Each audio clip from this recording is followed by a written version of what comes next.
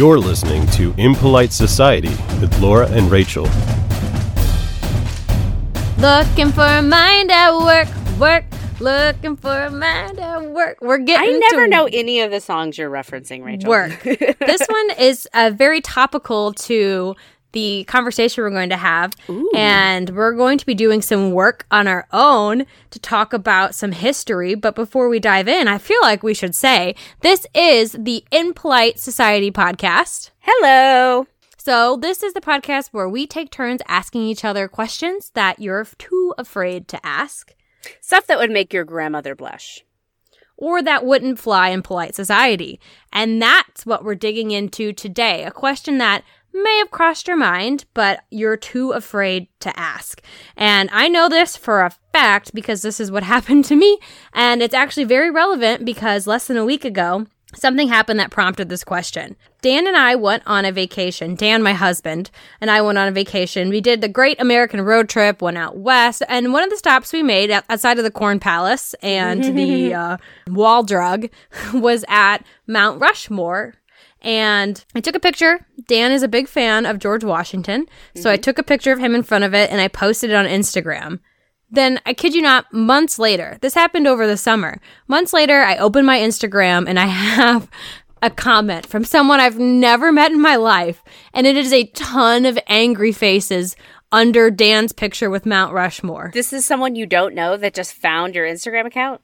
What's crazy is it's actually like 6 degrees of separation. It was a coworker's coworker. So somebody had worked with the team that I worked with, but we never crossed paths. So somewhere in the algorithm, Instagram decided that she might know me and showed her my photo, which she instantly hated, and then decided she felt the need to comment on negatively. But just with angry faces, no actual Well, there's words? also some gibberish after it too. So I think she might have been a little bit wine drunk and trolling around. Or just a little bit unstable. That's also a possibility. It seems like it a little bit. But anyway, so I commented on it back saying like, haha, essentially. And then she deleted it. But long story short, it got me thinking, did I do something wrong when I posted this picture of Dan in Mount Rushmore? And I asked the coworker that we shared, that shared connection we had. And his response was, oh, maybe she was just reacting to the white slave owners above your husband's shoulder. And I was just like, oh, okay. That's was not what I was expecting. Yeah. So that leads me to my impolite question for you today. Does having a picture of Mount Rushmore on my Instagram or having any kind of appreciation or interest in the founding fathers, does that make me an out-of-touch white person? Or at the very worst, does it make me a racist? Well, I definitely have an opinion on this, but I feel like we should maybe dive into the itty-gritty a little bit first, though. And by the way, that in the background, everybody, is my cat, who has busted his way into my podcasting room and is now meowing and walking around me. Yes, he's our guest star. Yeah, he guest has a star lot bug. of insight on the issue, so he wants to weigh in. And this issue is, of course, brought to light. Our eyes are all being opened over the summer of you're here, you've been through it, listener and Laura. You know what's going on. What's happening in the world? I thought it was all sunshine and daisies around I'm Rip here. Van Winkle. I've been sleeping since 2008. No. So you know what's been going on. It's causing a lot of us to question and second guess what we've been told about America's history, right? That maybe we're not this shining city on the hill. And I mean, obviously we're not. There's a huge part of our country's founding was based on people being property. Mm-hmm. It's really causing us to challenge our beliefs around there. And of course, this was brought to life over the summer with the publishing on Disney Plus of Hamilton. Have you watched Hamilton? I have no, and I didn't even know that there was a hubbub about Hamilton. I thought everyone loved it. Well, loving it was very, 2015. Oh. And now we've all progressed past that kind of, colorblindness, kumbaya stuff. What's wrong with Hamilton? There's a lot. Well, I can tell you as a person? Is that what people have a problem with now that we're telling the story? In this case, it's just more related on the founding fathers and using people of color to play white slaveholders instead of focusing on the actual stories of people of color who played a factor in the American Revolution. So they're saying that they're still glorifying these people but just doing it in a way that's supposed to make us feel better about it. Whereas of 2 years ago, it was amazing and groundbreaking that they had people of color playing white founding fathers. Yes. Yes, wow, it's kind of like changed really fast. The Disneyfication of race in America. You know, because there's a shift. I mean, when we were growing up, it was don't see color, don't acknowledge race. And that's obviously not working, right? Like, that's not the way to do it. So now we're kind of shifting. And I think the changing view on Hamilton is in line with that shift, where... It's hard to keep up, man. Like, I didn't know that Hamilton was uncool. Well, I will say my personal critique is that it would not pass the Bechdel test. So I'm coming from 100% feminist point of view. I have no idea what that is. You don't know what the Bechdel test is? No. Oh my gosh. Maybe The that Bechdel should be another podcast. No, okay, here's the Cliff Notes version of it.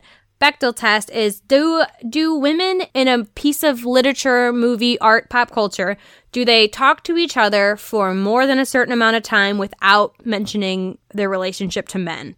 So basically, like, are the women characters, or are they only there explicitly for romantic relationships development? Okay. And this one did not pass it. Those women are just swooning all over him the whole time, and I'm like, I don't buy it, but it's fine. So who are the founding fathers, right? So this is a very American thing to talk about, right? And I know we have such a global fan base. This is so large, so vast.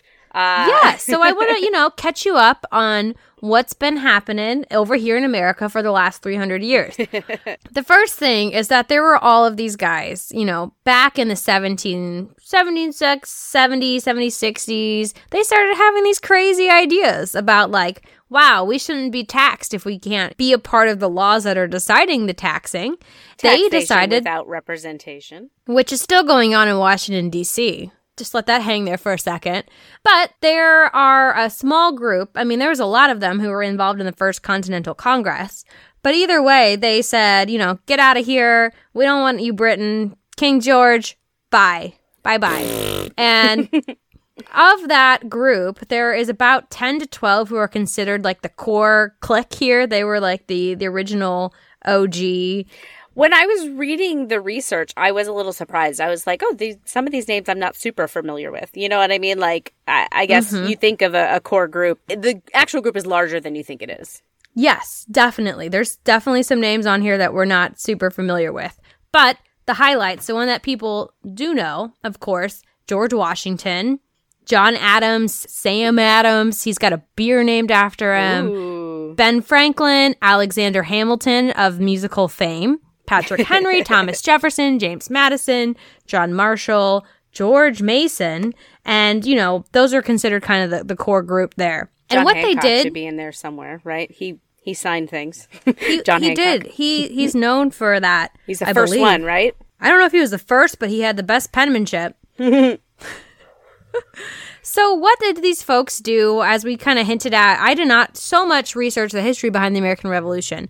I will say that they did something pretty impressive in that time when we did earn our independence, win our freedom from Great Mother England. We established a country here in the United States that was not like any other that we know of, Yep. where it was based on an idea, right? So before that, other countries, they're all centered on a common religion or ethnicity or heritage. But Americans, we all have one thing in common. That's why we founded this country. And that one thing is a love of money. No, but it's up there. But it's the idea of freedom and, individual liberties and those kind of things. Inalienable rights is the foundation of the entire country. And you know what? I mean, even talking about it now, it still makes me feel a little bit proud. Oh, absolutely. I mean, because it's, like you said, how different it was. The Constitution was written under the assumption not that the government grants you these rights, because pretty much every other country, even to this day, really, or, back in the day, were founded on the idea, this is what we'll give you, like, as your government. The Constitution states, as human beings, these are our rights: life, liberty, and the pursuit of happiness.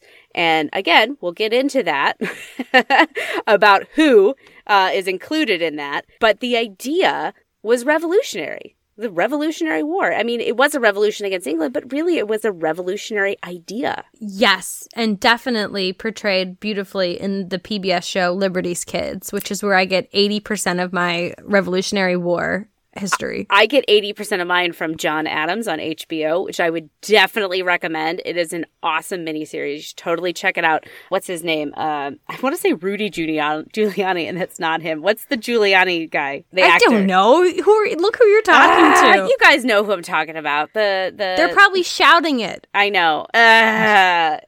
Paul Giamatti. Not Giuliani. Paul Giamatti.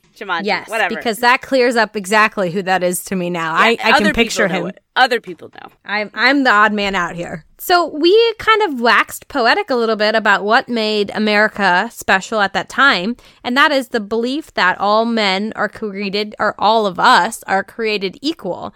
But therein lies also the biggest hypocrisy of our young nation is that we weren't equal, right? No. There was only a very specific subset of humans who were considered equal and guaranteed those rights. And it did not include you and I. No. And it did not include people of color. Yeah. That's why I think a lot of the flack comes from, right? So there's a lot of layers of that hypocrisy too. We believe all people are created equal, but we have slaves. And founding fathers themselves, the people who wrote that, they not only let slavery stay legal in the colonies, they owned slaves themselves. Many of them. Not all of them. Yes, almost all of them, though. Despite the fact that several on paper or had gone on the record saying that they didn't believe in it, yet they still owned them. Yeah. I mean, it's crazy to think about. In the John Adams HBO series, there's this really poignant scene, and they in John Adams, they talk about, you know, the women's suffrage movement. Like, John Adams' wife was a suffragette early, before even such a movement really existed, you know. And think of her. I mean, she's in such a position of power, like, in the sense of, like, my husband is the one that's working on this, and they just couldn't sell it. You know what I mean? And so it was like, I'm sorry, honey. But another scene was when, right towards the end, you know, Washington is elected president, and they're building the White House. And, I mean, slaves built the White House. Oh, yes. And the film, you know, that they made, the scene where you see them, like George Washington, I think, or John Adams, one of them is walking into the White House, and you see the slaves, like, just turn and look at him with, like, just such an apathetic look in their eye. And that scene broke my heart. To think it's like, oh, congratulations. Like, and here I am. You're not my president. I don't belong in this country. I belong to a human, according to you. And I don't belong to a human. Obviously, my soul is free. My natural way of being is free. And I certainly don't belong here. It was just such a sad moment and very poignant. Our country is built on that inequality from the get-go, and that kind of very much like sour ground. Well, it certainly muddies the water when you're talking about how great of achievement it was. So then you can totally understand where folks are coming from when they say, why celebrate the founding fathers when they had this huge contradiction? They were just a walking contradiction, just like our country at that point. So not only was the country itself kind of built on that problem, but they also did a lot of weird stuff too. They also, not all of them were the best people in their personal lives, which, oh wow, rich and powerful men are not always great. I was going to say, gas. Isn't that how it works? If you are rich, powerful, large amount of influence, I generally think that deep down at your core, you're probably pretty corrupt. Is that jaded of me? I don't know. Yeah, I don't think necessarily nice people are the most successful people in the world. Agreed. That's why I'm such a bitch. Sitting on your piles of money with your bitch attitude, Laura. So many piles. All the piles. Well, the only thing we're sitting on is piles of clothing because we're in our closets. Yeah, I know. Hi guys, Laura here. We all know that Americans are famous for their love of money, and the best money is easy money, right? But does easy money even exist? If you want to hear more about the scams and side hustles that are going on in America today, check out this new podcast called Don't Fall for That by Allie Moore. Welcome to Don't Fall for That, a podcast about popular fads, side hustles, and straight up scams. You know, things you probably shouldn't be falling for. I'm your host, Allie Moore, and each and every week I will investigate a topic that may or may not be something you should watch out for. I'll be diving deep into these topics using science-backed research and then testing things out for myself. If you've ever wondered what the white tax is, or if you want to know if your friend John really made thousands in Forex trading, check out Don't Fall for That. I'll be seeing you soon, but in the meantime, don't fall for that.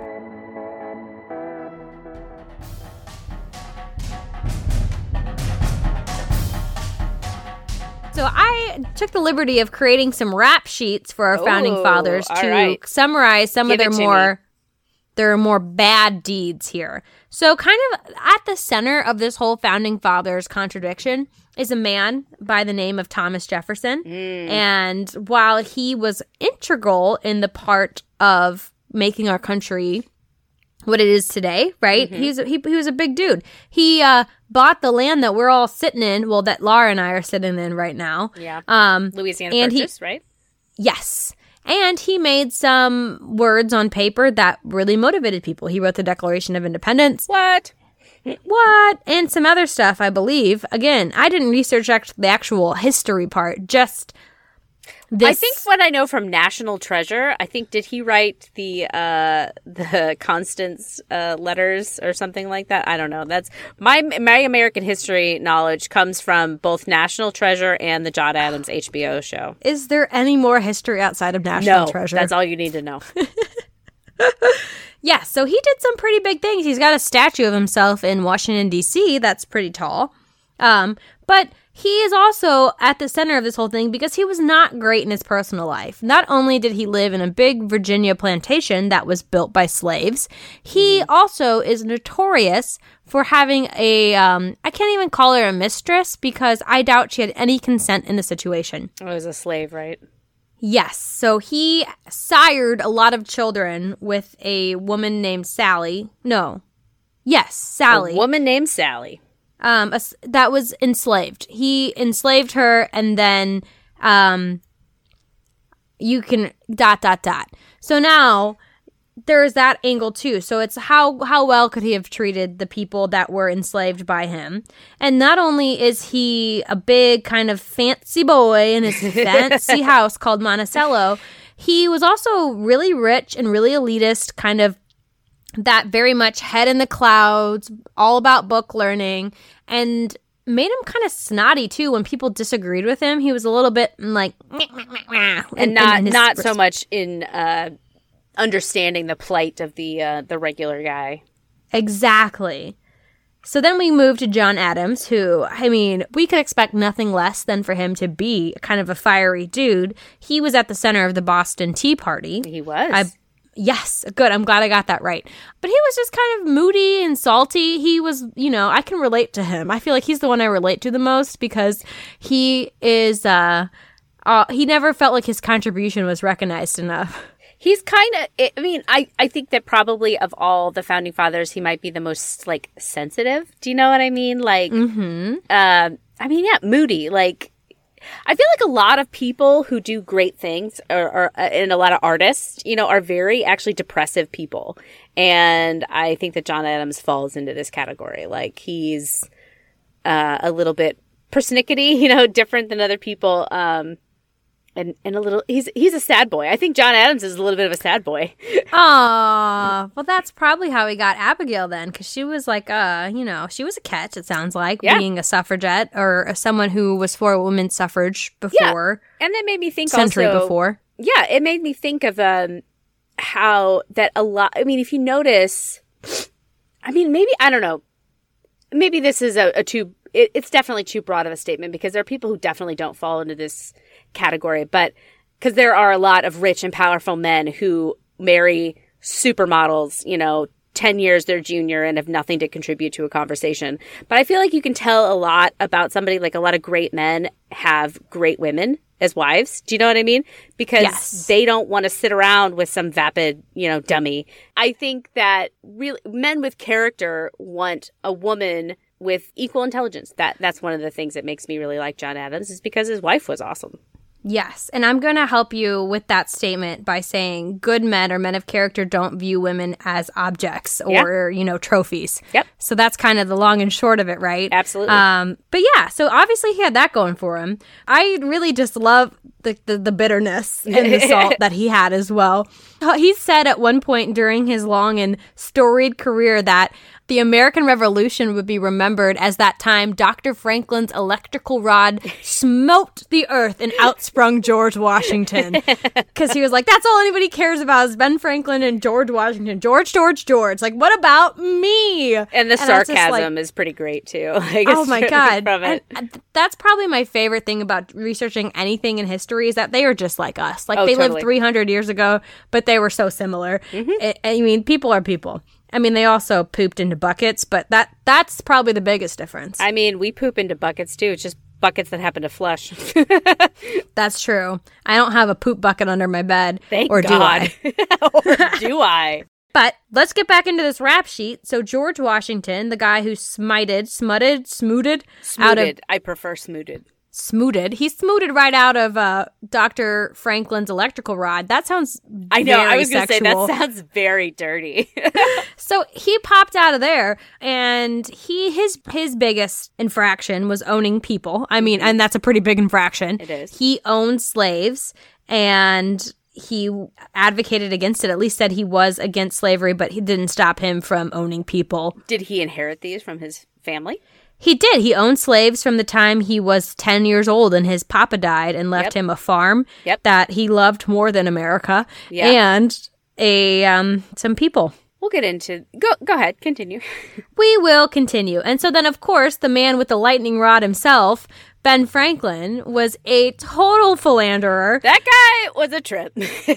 I mean, George Washington isn't the only thing springing out of his electric rod, if you know what I'm saying. Because he was going all over Europe, and he was really having himself a good time. He really liked Paris. But yeah, he painted himself as very much a salt-of-the-earth guy, self-made, but he loved running around with the aristocracy, the bourgeoisie in Europe. You know what that makes me think? That makes me think of somebody who really, like, imposter syndrome. Do you know what I mean? You're like, I'm a self-made man. I don't need to prove anything to anybody. I'm like, but I want to hang out with these rich, super cool people. Do you know what I mean? Oh, yeah. It's definitely falls into, like, the new money category where it's absolutely. Like, I'm successful, and to prove it, I have to be around other rich, successful people, or it gets into, like, oh, I think I'm better than other people, so I have to be around. Because that's the thing with the royalty, and the thing that we don't have in America is that privilege and success was something you could inherit genetically. Yeah. Here, it's something you earn. But in Europe, it was because you were better than other people. Yeah, you're inherently better. Like your genes bloodlines just make you so fucking amazing, which is such a bizarre concept to me.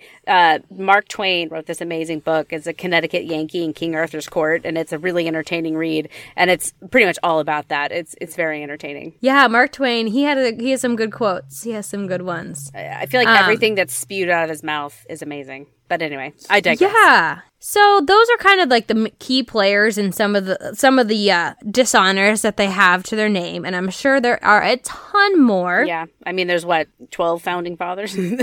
Yes, I mean, even with these guys, I think there was one of the founding fathers locked his wife in his basement until she killed herself. Oh Jesus, who is that? I don't know. He wasn't the one on the ones I knew off the top of my head, so I just kind of glossed over that. I didn't write it down. Basement, wife, died, whatever. Just some of the heinous things that happened in that time, 300 years ago. Locking your wife in a basement, pooping in a bucket. It was horrible. Life just sucked. Not only were they just kind of philanderers, maybe a little bit rough in their personal lives, a little bit contradictory, maybe have a little bit of ego involved there, but politics itself was also just kind of schmutty. Dirty business. I mean, has that changed? It went away for a while. I was reading about this in light of the election and the debates where we got a little bit more civil when it comes to politics, but the name hurling or the mudslinging, the name calling, the just shut up, man, that's, politics. That's how it's been in America in our history. And these founding fathers were no different. First Continental Congress was essentially a frat house. They were drunk all the time. Yeah. And I love it when people talk about, it's like, oh, things aren't like they used to be. I was like, things are always the way they used to be. Like, if you read about like press coverage during World War II and like all this stuff, like, oh my God, these reporters, they pulled shit out of their ass. And we're like, yeah, this is happening. They accuse people of like being homosexuals and transgendered, like, which at the time was, of course, the worst thing you could ever say about somebody, like, and they would just pull this shit out of their ass and report on it. It's just politics. Well, actually, no, that's not politics. That's journalism, which has always been shit, I guess, is what I'm trying to say. Oh, there's some good journalists in the world. Oh, are there? Name me some places that I should look at them. I'm merely interested, but... The BBC. Oh, okay. International news. And NPR are two of my personal favorites. And apparently, the Smithsonian has some pretty good articles, too, because I pulled one up for this next section that we're going to dig into. So we covered kind of the sins of the founding fathers. So now we're going to talk about, the redeeming factors about them too. They're bad, but here's the case for them. And that case is put really nicely in an article I found on the Smithsonian Magazine. That's really, its call to action, or its key message was, sure, they were not great. They had these parts of their lives that were not bad, but should we judge their entire contribution to America, to the world, based on this kind of one aspect of their lives? And it focuses in on two of kind of like the key founding fathers, who are the ones I feel like we've naturally talked about the most. Naturally, actually, but it's not John Adams, so maybe we haven't talked about them a ton. But he focuses the author, on Washington and Jefferson, right? Because they're both very important. If you look at the mall in Washington, D.C., there's 3 presidents who are commemorated there. Jefferson Monument. Yes, the Jefferson Lincoln Memorial and the Washington Monument. Yes. And, I mean, it's the whole place is named after him. Fun fact, did you know why Washington Monument is a obelisk and not an actual statue? No, tell me. George Washington was a Quaker, which means that statues and like basically graven images are frowned upon. So he did not want a giant statue of himself in like the Romanesque style that was so popular of the time. You see Liberty, this beautiful woman draped with the toga and all this kind of stuff, that they had come up with some like, what about this? What about this? And he's like, nah. It's not, it was totally against his character and against the way he was raised. So that is why Washington's monument does not include a face of him at all. Whereas the Jefferson Memorial has a giant statue of Jefferson in the middle of it. It does. And as you all know, Abraham Lincoln is in his memorial as well. Which is an awesome, it's so cool. Yes, I really like that memorial. And I also was very impressed with the Jefferson one as well when I went as a child and did not realize that he was as important as he was, or played such a pivotal part. Yeah. Which, I mean, I guess he is important. I should say that. Importance isn't tied to quality. You can be important and be very, very bad. Yeah. But here's what makes them good, right? So Jefferson, he might not have done a lot of great things in his personal life, but he was truly a visionary. It was a president, or no, it wasn't a president. It was somebody who said that you can't have a bad hour in his company. Like, you talk to Jefferson for an hour and you leave inspired. You leave seeing the potential in the world. That's a leader. That is, right? And he motivated others. He wrote words that inspired a revolution. And then George Washington, on the other side of that too, was real salt of the earth, just like a decent human being. He was a war hero. That too, yeah. He came up through there. He single-handedly turned the revolution around. Oh, I don't want to say single-handedly, but he was a key player in turning us from a bunch of guerrilla soldiers into like a true army that was able to defeat the biggest empire in the world. Yep. Which is something I should also say that we should have said in the very beginning, which is, who are the founding fathers? They are the folks who did that. They were these guys in a wilderness, the New World, in the middle of nowhere, and they stood up and defeated the biggest empire in the world. Yeah. I mean, that's one of the things that just feels good. I mean, we love an underdog story in America, and it's because we were born of one. Yeah, we were the underdogs. Well, I mean, you can talk a lot about American history and about how also that the American Revolution spawned a lot of other revolutions around the world too. It did. Against, not only England, but also to other colonizers, and the French Revolution, Haitian Revolution, which is pretty fucked up if you read about it, but it was inspiring not only to us in the future, but to the entire world at the time. Yes. And I mean, you can't discount that as well. So, and you also can't discount the fact that by putting themselves out there, like by signing a pen on paper, they were putting their lives at risk, right? That's treason. Yes. If this had not gone in their favor, they would have all been shipped back, especially George Washington, because he was the leader of the army, shipped back to London, where they would have died horrific deaths. Yeah. I think the punishment for treason at the time was being drawn and quartered, which if you aren't familiar with that torture of the era, they would tie each of your legs and each of your arms to 4 separate horses. That's the drawn part. Yes. And then they'd whip them, and then they would pull you into 4 pieces. That's the quartered part.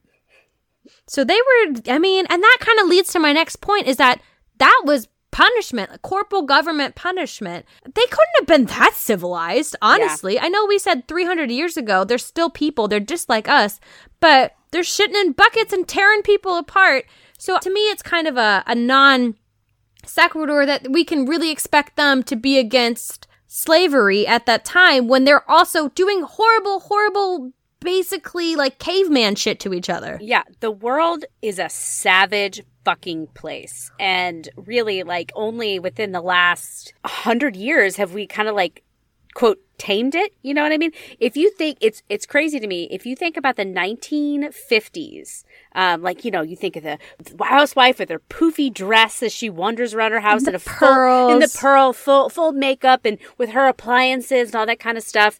Somebody could be alive in the 1950s and experience the insanity of the Wild West in the 1890s. 60 years. Oh, yes. You mean like they could have experienced both. They could have had the white picket fence and been in a gun duel. Yeah. It's bizarre. Well, and to be fair, and the Wild West was also still happening in the 50s. People were getting lobotomized. Yeah. And human atrocities and tragedy has been happening. And like you said, we're getting better every day. Mm-hmm. And that's a good thing. And we're getting better exponentially, right? So it's hard to take where we are today and put it on people. Yes. Who also, kids died every day. Babies died every day. Death was a part of your life. Yeah, that's why you had 10 of them, because half of them would die. Yeah. You die not in a sterile hospital. You would fester and smell and vomit and shit. And it was just, life was dirty and gross. Yeah. Maybe for these ritzy boys who did the revolution with their powdered wig, that was probably a little bit more, maybe a step above, but you best believe every single one of them smelled bad still. Yeah, George Washington had wooden teeth. Which I don't think they were really wooden, were they? They're ivory. Yes. Yeah. They might have been slaves' teeth, too. Who knows? Oh, God, who knows? God, trying to get a match set. How long would that take? But, I think you really hit the nail on the head. Is, can you apply modern morals retroactively? Is that fair? Is that a logical way to go about things? Like, can you judge people by what we now consider to be a no-brainer? Yeah, I don't think it's fair. I personally don't. No, me neither. I don't think we can hold these things against them, because it's like asking a fish, why do you like water? They don't know anything else. Because I live in water. I don't know. That's all they see is water. Instead of punishing, or not punishing, or by like turning a negative eye towards people who are living by the standards of their world that they exist in, we should be celebrating the people who have the insane foresight to go against the grain and suggest something different. Yeah. And one of those people is a founding father that is far, far too unknown in the world. And I only learned about him when I was in high school and I went on a family trip to DC, and we're wandering around, wandering, and we stumble into this monument for this man who I had never heard of. Where is it? Is it in the National Mall or somewhere else? They think it's in the National Mall. It's Okay. somewhere around there. And it's for this man named George Mason. And in my notes, I wrote down, he is the founding father we don't deserve. So he was a part of this, and he was there, and he was adamantly opposed to slavery. And he didn't just say it and then continue to own slaves like, a solid chunk of the founding fathers did. He really pushed for it and continued to fight for emancipation and the nullification of slavery in the colonies. Mm-hmm. Yeah, what we didn't mention, we kind of touched on it in the hypocrisy of it, but a good portion of the founding fathers were abolitionists, like at their heart. They might have owned some slaves because they were inherited through their family, but that was really part of their future goal, is to get rid of slavery, and that sell just wasn't going to fly at that time. Yes, and it's also not only something that they couldn't touch to keep half of the colonies invested, right? The South, who is the richest part of the colonies, they had to have the South. If they did not have the South on board, if they did not also join the revolution, we absolutely would have lost. They had all of the money in the South. Exactly. So they needed to kind of compromise on that to keep them in. And then to them, it seemed like something that was an okay compromise because they were looking to the future. Back then, slavery was not going to be profitable for much longer. And that's why the rest of the world beat America to abolishing it, because it wasn't working. I mean, at the end of the day, hello, capitalism, that's kind of, it's horrible, but that's the way the cookie crumbles, is once it stops becoming profitable, that's when you see change. What they could not have predicted was the invention of the cotton gin that would make slave labor insanely profitable, because it would just speed up the process. Mm-hmm. And then make it impossible for them to continue running these plantations and paid labor. They couldn't do it at the same time. So it was either free your slaves or fall into ruin. And as much as we would like to hold ourselves on this high moral pedestal, can you put yourself in those shoes and realize that maybe you wouldn't hold the high horse that you think you would? If somebody told you, all right, you got to stop doing this or else you are going to literally be out on the street. If you stop, it's the moral thing to do, but you are going to be out on the street. Are you really going to stop? No, I don't think so. And I think people, not even between going out on the street, it's making slight changes to your life. People are so adamant against that it doesn't have to be between success. Yeah, look at us. We can't even fucking wear a mask to go to the store. Yes, God forbid somebody say, oh, wear a mask, you might save someone's life. Nope, that's my personal freedom. Yeah, exactly.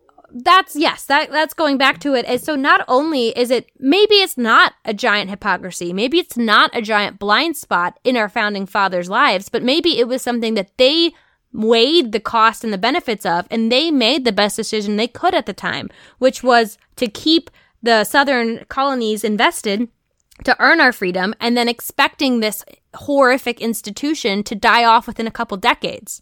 Mm-hmm.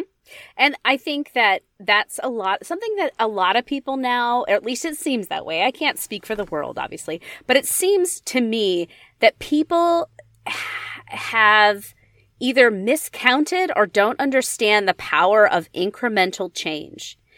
Things don't do a 180. Things happen in time. You move the needle in short bursts. You don't move it all at once.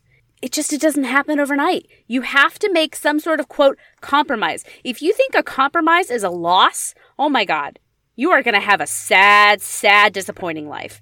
Because that's how you change things, is through compromise. And it might not be done, in the timeline that you want. It might not be done in a year or 5 years. It might be done in 50 years. But you're going to get there, and you're going to get people on your side as opposed to trying to force them to do things, It's just like a frog. You put a frog in a water, you turn up, the boiling, hot water boiling frog. You put them in there, you turn it up slowly. They don't get it. And I know that maybe it's a negative connotation, that's kind of like, to put on it. But But that's how change happens, is you can't thrust it on people all at once. You have to do incremental change and make compromise to get where you want to be. And I think it's arguable that compromise was also something that made our country great back in the day when we used to make compromises. Now it's all or nothing. Exactly. We've created a system that rewards appealing to the extremes. So that's fun, and also something George Washington was against. Preach, sister. Preach. Oh, he was yeah. against a two-party system, right? Yeah, he said a two-party system was going to totally tank our country, and maybe we are seeing that today. Yeah. Good call. I will say G. Washington. I mean, he knew what he was talking about. So weird? That was weird. I was gonna give him like a cool nickname, G-Wash. like G-Wash, and then sounds it like a just bad totally name of a tanked. denim brand. G-Wash. But yeah, and I think I think we've actually have we transitioned to our musings, our philosophical Ooh, musings? Or we? I think we have. It happened Yay. naturally. Yes, I love when things happen naturally, and the best thing Naturally. to do about things that happen naturally is to call it out specifically and draw attention to it. Just like when it's a joke, you have to make sure you say you made a joke. And then that explain makes it extra it. funny. Yeah, and then, makes it extra yes. funny. How else will people know that you're trying to make a joke? Precisely. Well, I mean, we've already kind of touched on it, but what standard should we judge these historical figures? What standard should we uphold them to? Their time, the standards of their time, because that's all that they can do. They don't know the future. They don't know what's next to come. You are only as good as the information that you have. Yes, and making the decisions based on that and trying to do your best and what's best with that. It does not always work. I mean, it's not like they didn't know that slavery was wrong. I feel like that is something, it maybe it's hypocritical, but it's something to really point at, in my opinion, that many of them were abolitionists, that was their end goal, but they just couldn't get there yet. And because I've heard some people talk about slavery of like, oh, people just didn't know any better, they didn't think it was bad. I'm like, it was a part of the world lexicon. Slaves have been around since the beginning of time. You read about them in the Bible. But to say that people of the time didn't know that what they were doing was wrong, I think is bullshit. Because one of my most definitive things to point to in this was that it was illegal to teach a slave to read. Why do you think that is? Oh. Because they knew if slaves got educated and were able to Prove that they were people. Exactly. Then that would be, well, not even just proof that they're people. If they were able to be educated and understand their world better, then that is a risk to them not doing their jobs, being revolutionary, gathering, doing leadership. That was what they wanted to avoid at all costs in the South in the later years. They knew exactly what they were doing was wrong. But again, that profit was too high for them to make those moral concessions for the Southern slave owners. I feel like maybe it's hypocritical of me to say the Founding Fathers are different, in that. But I think that because they were abolitionists, because George Washington did free his slaves later in his life. John Adams, I think, was not a slaveholder at all, if I'm correct. Maybe that's just part of my personality to say, like, I think there is strength in admitting your own hypocrisy as opposed to just being like, oh, I didn't know better.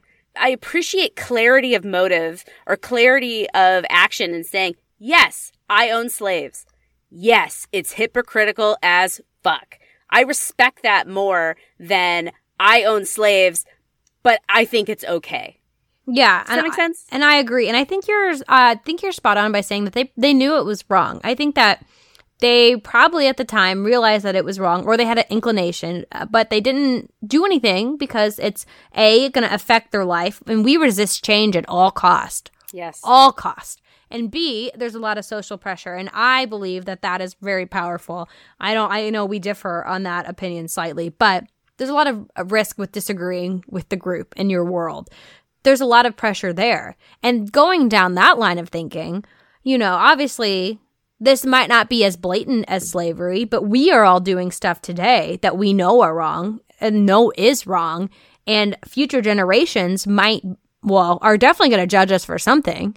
Like What do you think that those things are? Oh, now I feel like you know the answer, and I'm like, I have to give like the right answer. I have ideas. Do you want me to talk? Yes, you go first. Okay, so there's two major things that I think are future generations are going to be like, what the F is wrong with you? I said that because it's early in the day. What the fuck is wrong with you? Can't swear before 5 o'clock. And one of them is going to be factory farming and consuming animals. I know it's wrong. I know those animals suffer. It's not how anything should live its life. But god damn it if I just can't shake eating meat. 100% agree with that. Like factory farming. It's not the fact of eating an animal. I think that eating an animal is the most natural thing in the world. Exactly. Like you go out to the savannah, and that's why I feel much better about people who do their own hunting. I hate it when people are like, those people are so cruel. I'm like, they're a lot less hypocritical than you are. They're going out and they're doing the deed themselves and bringing it home to the table. But with their super scopes and their da-da-da-da, it's not like, I don't know. Would you rather be that deer that was living a happy little life, in the woods and then, had a little bit of suffering and then died and then ended up on someone's plate? Or would you rather be the cow that is sitting there in that tiny stall? Yeah, but this deer are not replacing the cow on any scale. It's not like those people were like, I'm going to forget meat for the next couple months because I have a deer. I know some people who don't really observe this deer season thing, and that's what they eat all the time. Oh my gosh. Well, I bet they play a lot of banjo. They don't have a lot of money. They don't have a lot of money.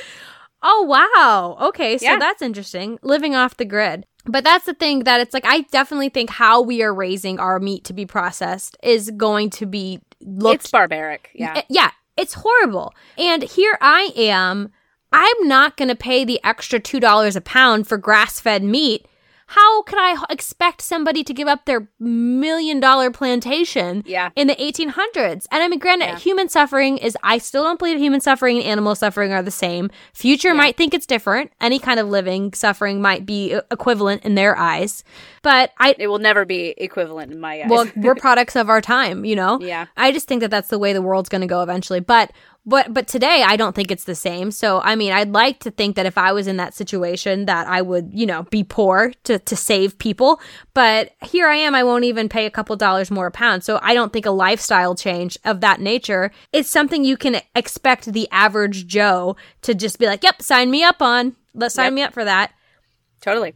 And then I think the other thing that we're going to kind of be shamed for is our dependency on fossil fuels and using cars and how we use cars.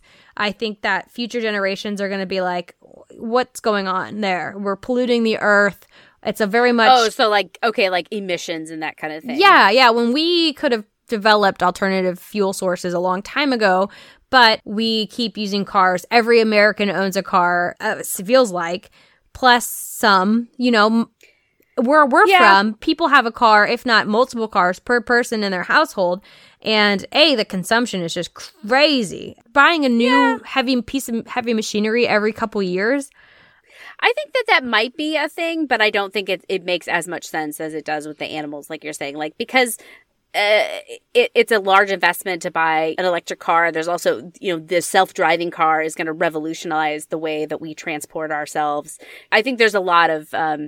infrastructure that's in the way of making it easy for us to give up our cars. I think that one's a little bit less obvious. But one of the things that I thought about, and maybe this is stupid, I don't know, but I heard about it on another podcast and it made me think, owning pets. No, that's what I was going to point out because that colleague who commented, maybe it was the white slave owners. Oh my God, we're going to have to talk about this after, about who this is. I'm so curious. Oh, yes. So they also are very big fans of their pets and they post a lot of pictures of them. And I wanted to say, in the future generations might think your domesticated companion animals are slaves. Yeah, exactly. So people who have like big problems with zoos, and I have some problems with zoos. It's complicated, but it's like complicated. How people are like, oh my God, zoo animals, how dare you do that to them? And you're enslaving them. That's not how they were meant to live. I'm like, well, isn't my house basically a zoo for my 2 cats? Yeah. So am I a terrible person for domesticating this animal? PETA would say yes. Wow. They're saying that you're doing it okay by giving them a loving home, but there should be no domestication. And I can see the point because we breed these little babies who love us and are dependent on us, and then people treat them like shit, and there's so much suffering. That's the problem, is that people treat them like shit. It's not necessarily that they are, taken into our houses. I think it's that people treat them disposable like property, and that's what's really sad. Just like slaves. Yes, yeah. It's the same thing. And I do think that people might see that in the future. And to me, it's crazy. I go back and forth, right? One day I was like, isn't it wild that I have this little mentally handicapped wolf living in my house? Because that's what domestication does. It stunts your development, right? So our dogs are the equivalent brain function, capability of young wolves, right? That's as much as they'll develop in life. I was like, how weird is it that I have this wolf thing in my house? But then on the flip side, it's almost weirder if you don't. I mean, we've been evolving together for 40,000 years. That's a long time. I mean, I guess maybe not in the billions of years the Earth's been around, but it's a considerable chunk of time to be developing together. It's not as nefarious as like, oh, we're going to take these wild animals, especially with wolves and cats, and it was symbiotic. It wasn't us capturing wild buffalo or bison and then turning them into, brain dead things that we feed into meat grinders. Yeah, I mean, I love my kitty cats, and I treat them wonderfully, and I like to think that we give each other, I mean, they seem to like me. Yeah. But is it because you're holding them hostage to some extent, right? Because they have to like you because you're the one who feeds them. They'll never provide for themselves. They'll never be self-sufficient. Bug was a street cat before I got him. Can you believe it? Like, he was such a sweet little angel, I know. but he was a street cat. He was doing poorly, but he was a street cat. They found him, and he was, like, all raggedy. Like, he wasn't getting enough to eat, so his fur was all falling out and everything, and they took him and nursed him back to health, and then I took him home. I'm confident that if you were to let him out, like, he would be able to generally, better than maybe Frida. Sorry. Yeah, my dog is not. Yeah, she's not. Not close. She's forgotten all of her wolf instincts. Dodge, however, is a total, like, spaz. Like, he doesn't know what to do with anything. And I thought about this, too, in the way, because I almost sent that back to the coworker. I almost sent that back to him saying, like, oh, well, you might be doing something that future generations consider just as bad. And I'm hesitant to say just as bad. And I'm hesitant to even bring up this analogy. It's not just as bad, but in the same vein. This analogy in general, I was worried because let's just iterate that we do not think that slaves and pets are the same. They're very different. One is a human being. As we've established, that human being suffering is much more important and terrible than animal suffering. Yes, especially at the hands of other human beings. Yes. I mean, I would say, okay, maybe this is hot take, but if I was in the savannah and my cat was in the savannah and a tiger, this is National Geographic's here. Maybe? Yeah, and a lion killed me and my cat. It would probably, our suffering would be the same there, right? Because it's out of our hands. Moment. It's just life. Yeah. It's just nature. But when we take ownership of nature, as we do, we become responsible, right? And we're responsible for each other. And knowing, because we are humans, we know what other humans experience to some extent. And to cause suffering on another human is just unforgivable. Yeah, absolutely. So that's a roundabout way to get to my final kind of couple questions for you. So all of this, there's a ton, and we always say, being a human is complicated. Like, there's a lot of complication here, and there's a lot of layers to unpack, and we are both just kind of casual history enthusiasts, right? Yep. Neither one of us has a degree in it or is like a student of history. Nope. But pulling back as many layers as we can, is it okay to be proud of our country despite its deep flaws? Yes. I have nothing else to offer. Yes. There's no more commentary. No more commentary.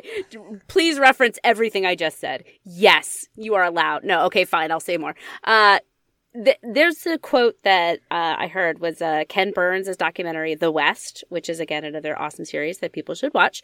But in it, one historian, I don't remember his name, said about the westward expansion, and I think this is true for all history, American history or your personal history, is that this should be a source of great pride and great shame to the American people, because it's fucking complicated. You know, we did great things. We achieved many, many things that people thought that were impossible. But yeah, it wasn't perfect. There is cause for shame. But we're not only our mistakes. We're everything that we do. And so the founding fathers and the founding of America is absolutely something that you're allowed to be proud of. You shouldn't gloss over it. You shouldn't forget about it. But you shouldn't let that tarnish everything about the founding fathers or about our country. That things are never 100% good or 100% bad. We all exist in this state of gray, even a country. I consider myself a progressive person. I consider myself to be a liberal person. And I think that a lot of people think that if you are that leaning, you're not proud of your country, right? You can't like America and lean liberal. And I just don't think that's true, because I see so much greatness in the history, but also hope for the future.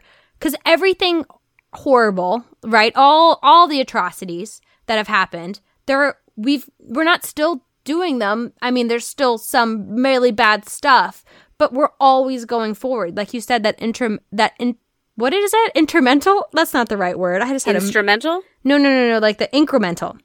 The incremental improvements. Like that's so true. We've never rested on those laurels. And the fact that people are out there marching today and protesting and making the world better for future generations, that is what makes America special and makes America great. And I think that, what's the saying? For every action, there's an equal and opposite reaction. Mm-hmm. And for something amazing to happen, like a country that's based on a common belief that people are rights are inherent and we're made equal, it's going to have a negative, the pendulum has to swing the other way. Mm-hmm. And as long as you're aware, as you become aware of those and fight to fix that, I mean, I think that righting the wrongs, even though sometimes that needle of change is not moving as fast as it needs to be, is part of what makes our country special. Yeah. And I'm glad to hear you say that, because I'm not a progressive liberal, but nor do I see myself as some crazy staunch conservative. And I hope that you don't either, Rachel. I consider myself, somewhere in the middle, with a slight leaning on the conservative side. Maybe you would say more than slight, but I hope to say that you don't see me as some, radical conservative. I did see a lot of Ted Cruz paraphernalia around your house. What? That is inherently false. I did not vote for him in the primaries. Who's like the most abominable person on? I have opinions on Ted Cruz we could talk about later. But anyway, it's good to hear people say that, that you can be progressive and you can be a liberal and you can still be proud of your country. I think that's awesome. And I think that's something that people a lot, again, on the hard wings of each spectrum don't see in each other. You know what I mean? Is that commonality. Because there's, a big divide. And I feel like a lot of us folks who do kind of hang out in the middle are forced to take on those personas. Labels, right? Mm-hmm. As George Washington warned us against. Yep. For me, my motivator is social issues, right? So I know that I say I'm a progressive person, but that's just because I can't. I mean, there's just some things you can't go with. But that's, policy-wise, we're probably in a lot more of the same camps, especially fiscally, than you might realize. But that comes to my final question. Are our founding fathers heroes or horrible? And I think the answer that we've landed on is that they're somewhere in between. Just like all the rest of us.